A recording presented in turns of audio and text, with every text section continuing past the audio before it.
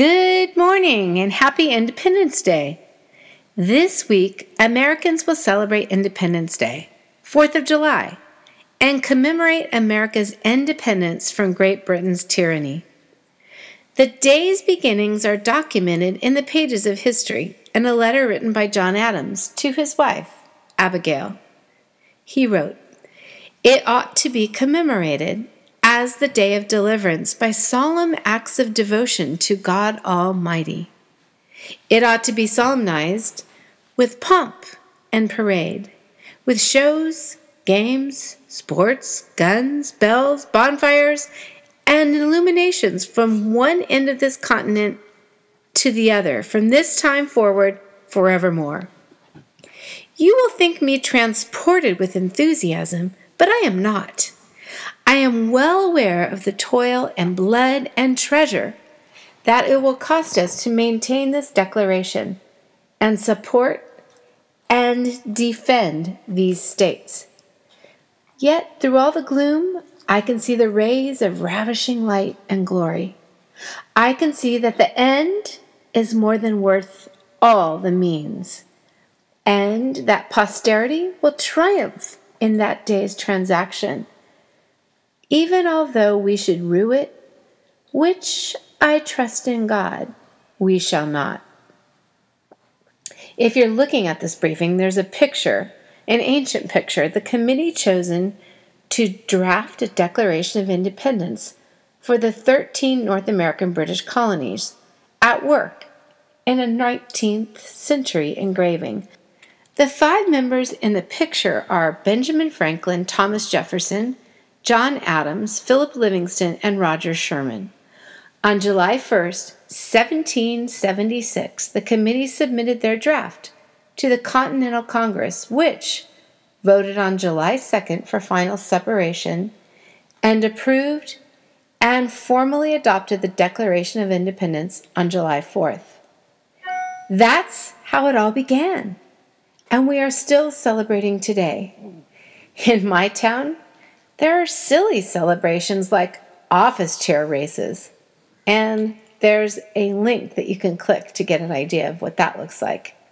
There are cook-offs, and the beaches on either side of San Clemente Pier, as far as the eye can see, are like colorful checkerboard quilts of towels and umbrellas. Space at a premium.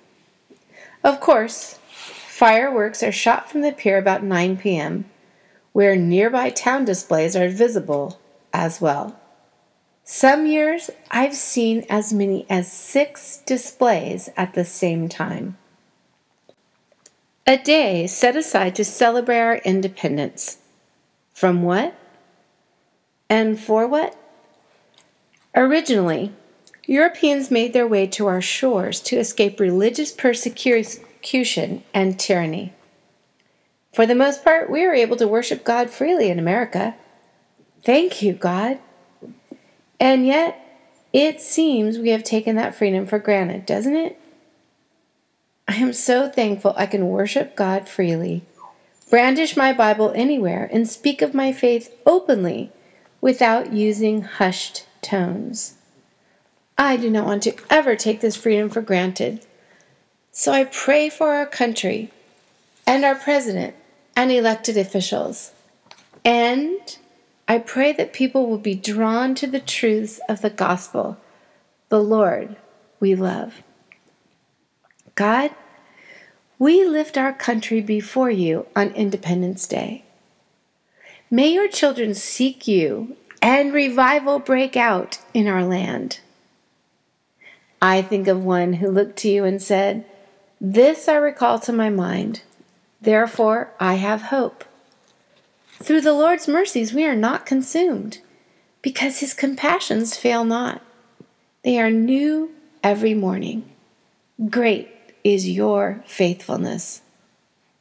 Yes, God, you are faithful, and on that we stand.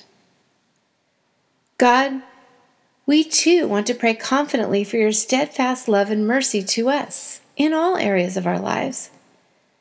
Please, God, draw our citizens' hearts and minds to your truth and great love.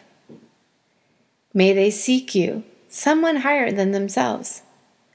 May our leaders, our President, Senate, and Congress be humbled and turn to you.